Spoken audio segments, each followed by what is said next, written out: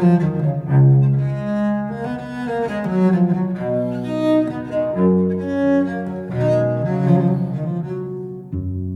to Getting Through It, where we're here to help you get through it. I'm John Boehry, and as always, I'm with the trained rock mechanic, Dr. Lucy Jones. Thanks to all the listeners who've stepped up to sponsor this podcast. You can too by joining as a sponsor of the nonprofit Dr. Lucy Jones Center for Science and Society. Please go to patreon.com, that's patreon.com, and search Dr. Lucy Jones. Do that now. And now, let's get to it. We've told you before on this podcast that what you feel from an earthquake depends on your distance from the fault and the ground you're on. That was episode 16. Recently, a magnitude 3.8 in Indiana was widely felt over 100 miles away, whereas that same sized earthquake in LA wouldn't be felt in San Diego, which is about 100 miles away. Whenever there's an earthquake on the East Coast, it's noticed and felt much farther than when that same sized earthquake happens on the West Coast. Lucy, explain why the waves from an earthquake travel farther on the East Coast versus the West Coast. Okay, let's remember the earthquake slips on a fault that produces waves. Those waves travel through the rock to your house, just like when I snap my fingers, those waves travel out from my fingers to your ear. Someone standing a long ways away cannot hear the snap because the passage of the waves have attenuated, gradually gotten smaller as the sound wave travels. So how far you feel a particular magnitude of quake is how much the waves attenuate traveling from the fault to where you are. So what's different about the East Coast versus the West Coast that causes waves to travel faster and more efficiently, which makes it felt farther away? Okay, well, how fast the wave travels depends on the type of rock. Generally, the denser the rock is, the faster the waves. Harder rocks have a greater resistance to getting pushed, which is what a wave is, right? The fault pushes on a piece of rock, which pushes on the piece next to it, the next to it, and there's a tiny amount of friction that attenuates the wave that goes faster. So the harder rock goes faster more efficiently. And how hard the rock is primarily determined by how old the rock is. Think about how a rock is formed. You have sediments in the ocean, they get dumped in, they're pretty loose there. More sediments get put on top to compact the levels underneath. They get a bit denser. With more time, you get more. Maybe with time, it gets heated up and put under more pressure, and then it goes from being a sedimentary rock to a metamorphic rock, and it's even denser yet. So it's the age of the rock that really matters. And the East Coast has very old rocks. There are some there that are over 1 billion years old, in fact, several billion. The faults in them have also been mostly sealed up over time. There isn't a lot of active faulting going on. Nothing's moving. They've gotten colder and increasing the density. On the West Coast, we have lots going on. We have lots of faults that break up the rocks and increase the attenuation, just like a broken bell doesn't do as good a job as a solid bell.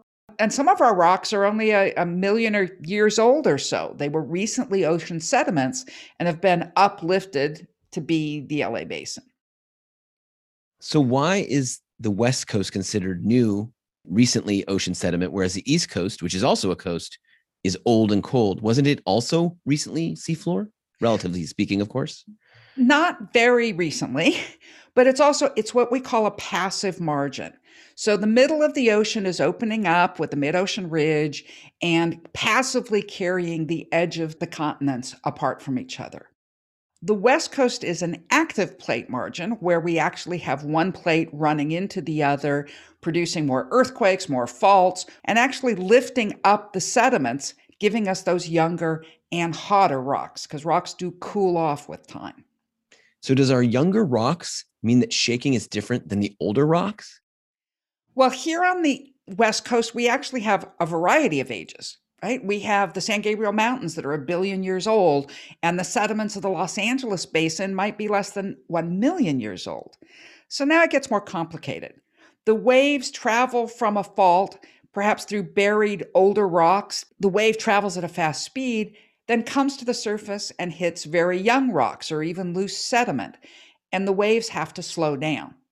But they're still carrying approximately the same amount of energy. They are attenuating a bit more. But that energy now has to be carried in a slower wave, so the wave has to get bigger to do that. we will see waves many times larger in the flats compared to the mountains just right around them. We talk about that as a factor of amplification. Los Angeles Basin is like 5 times more shaking than in the Santa Monica Mountains right next to it. So the type of soil where you are impacts the shaking you feel. So explain, Lucy, then how some blocks in Northridge earthquake, for instance, had major shaking, and then a block away or 2 blocks away, things were just fine. Okay, so the waves are traveling through these sediments, and that's pretty much the same on adjacent blocks. But when you get right to the surface, maybe you've got an old drainage channel or an old stream bed. And then instead of the sediments having been carried up from the ocean, you've now got just really loose stuff that was dropped in the last flood. And those will be even looser and cause even more amplification. You can actually find maps that show the density of the soils directly underneath you.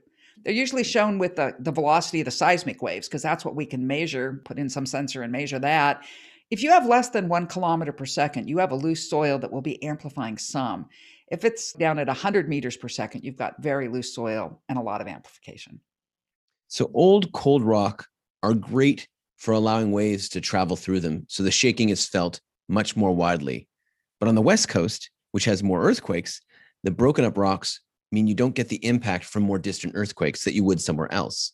Shaking really is controlled by those local rocks and local soils. But there's a flip side to this. If you're not very far away, you actually get significantly reduced shaking because that attenuation. But that means when you're very close to the earthquake, you get much more shaking than you would have had somewhere else. People need to remember that just because your house went through the Northridge earthquake, unless you were right there in the West Valley, you didn't get the strong shaking that they did.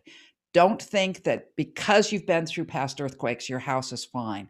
When you're very close to an earthquake, it's very, very different. Before we go, Lucy, we teased at the beginning that you were a rock mechanic. Can you explain how it is you came to know all this about rocks? As part of my graduate work, I did seismology, but I also did rock mechanics, where we literally took rocks into the laboratory, put them under extreme pressure, and then broke them and created faults and earthquakes with them to better understand exactly what's going on. We call that rock mechanics because we're studying the mechanical behavior of the rocks. Well, let's leave it there for now. Until next time, I'm John Boeri with Dr. Lucy Jones and you Getting Through It. Getting Through It is a production of the Dr. Lucy Jones Center for Science and Society. Visit us online to get past shows and become a supporter at patreon.com. That's patreon.com and search Dr. Lucy Jones. Our music is performed by Josh Lee, and this closing music is written by our own Dr. Lucy Jones.